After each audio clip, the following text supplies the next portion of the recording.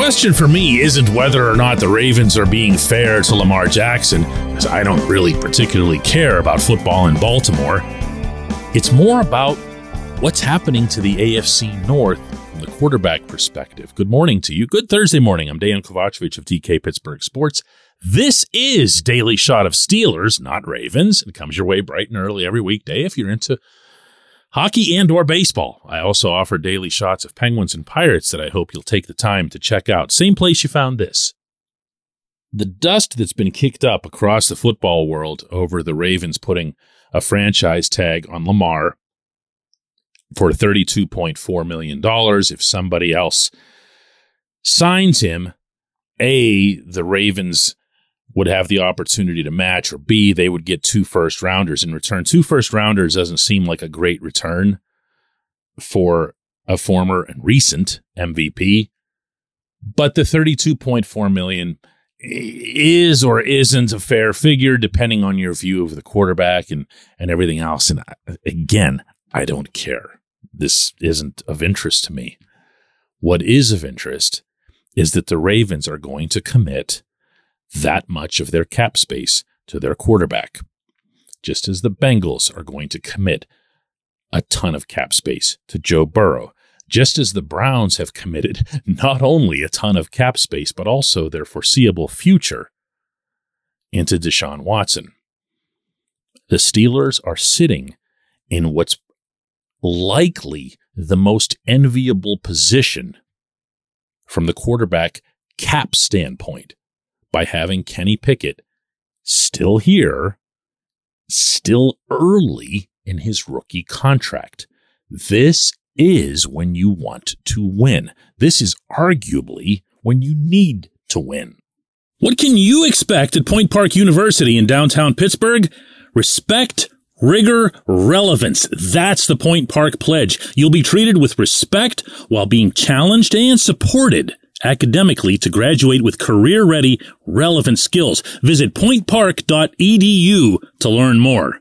Let me read for you, just for fun, what Kenny's current contract is, because we don't even think about rookie contracts. It's like they don't even exist because everything is set now within the labor agreement. But Kenny's contract was a 4-year, $14 million deal that included a $7 million signing bonus. Now, the way that breaks down for the purposes of the cap is that for 2023, this coming season, his cap hit is $3.2 million. That's it. $3.2 million. That is when you go for it. And that is when you don't worry about whether or not you have the highest paid defense in the league. If I hear that term one more time, my head's going to explode. It doesn't matter that they're the highest paid defense in the league at all. You know why?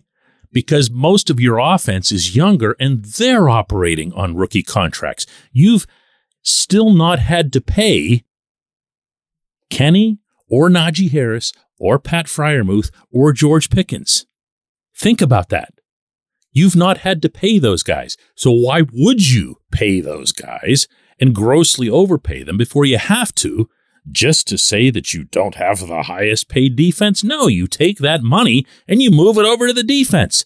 And that's why my emphasis through this offseason has been to spend as much as you can on the defense. I'm not worried whether or not radio talk show hosts or callers will complain every time a play isn't made. That's the highest paid defense. Who cares? Who cares? You want them to pocket that money so that it isn't the highest paid defense? Of course it's going to be the highest paid defense because it's one of the lowest paid offenses. To the Steelers' credit, where they did need to spend on offense, they did. They paid up big time for James Daniels and Mason Cole on free agency. They paid up to keep Chuks Okorafor. I happen to think they significantly overpaid for Deontay Johnson, but they did. Where else do you want them to spend the money on offense? You can't. You can't. So you spend it on the defense. And I want to see that balance get even more lopsided this offseason. Go and get your frontline defensive tackle. Go and get an inside linebacker. Go and get a corner. And above all, make sure that you're keeping Cam Sutton, even though he'll come at a raise. Make sure that you're keeping Terrell Edmonds, even though he'll come at a big raise. And if you can't aim really high like a Javon Hargrave, then you got to find a way to keep Larry Ogunjobi. That's where the money's going to go. That's where the money needs to go. And actually, my friends, right now, that's where you want it to go. Because when Kenny gets to years 3 or 4 and we start having all kinds of fuss about, oh no, you can't lose Kenny. He's only got X number of years left on his deal. Got to sign him, got to sign him, got to sign him. And remember the whole Ben Roethlisberger thing? Everything had to be a year or 2 out. It couldn't just be that year. Well, when that happens, the whole game changes. The whole landscape changes. Because now another 2-3 years will have gone by, and you'll have more Daniel Jones types insisting that they get $40 million or they're out of New York, as if Daniel Jones was a thing before the second half of this past season. And before you know it, your quarterback will be taking up 20 or more % of your entire payroll. And that's where the rest of the AFC North is either headed or already there. So here's hoping that Burrow becomes the highest paid, higher than Mahomes, higher than Patrick Mahomes, highest paid quarterback in the league. Here's hoping that Deshaun Watson, I can't even talk about him. Here's hoping that Lamar becomes so wealthy that M&T Bank Stadium just becomes Lamar Stadium because they had to give everything at M&T Bank, whatever that even is, to Lamar. That's what I'm hoping for here. When we come back, J1Q. This segment of Daily Shot is brought to you by our good friends at Mike's Beer Bar. They're located on Federal Street, directly across from PNC Park. Mike has more than 500 beers on tap, including from more than 50 local breweries. Stop in and say hello. Tell Mike we sent you. Mike's Beer Bar.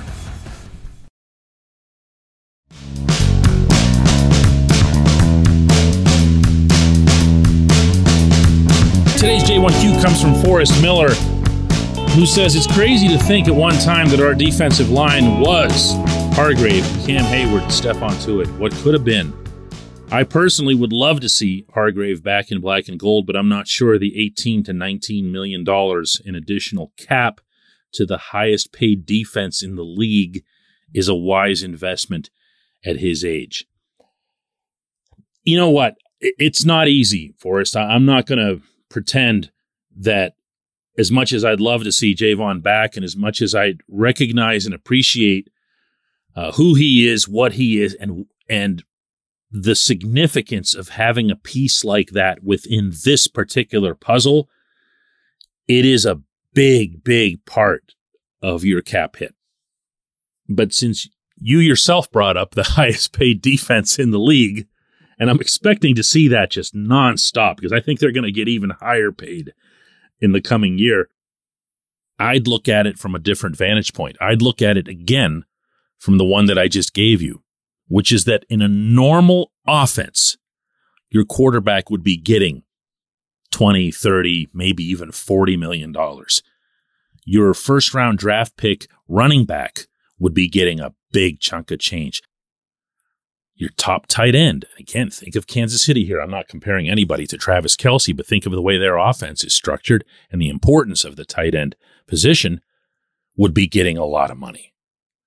Never mind your wide receivers, who invariably make a ton. So if you look at Hargrave's 18 or 19 million, don't look at it through a Kansas City prism. The Chiefs have already had to sign Mahomes and Kelce and a bunch of others. The Steelers haven't.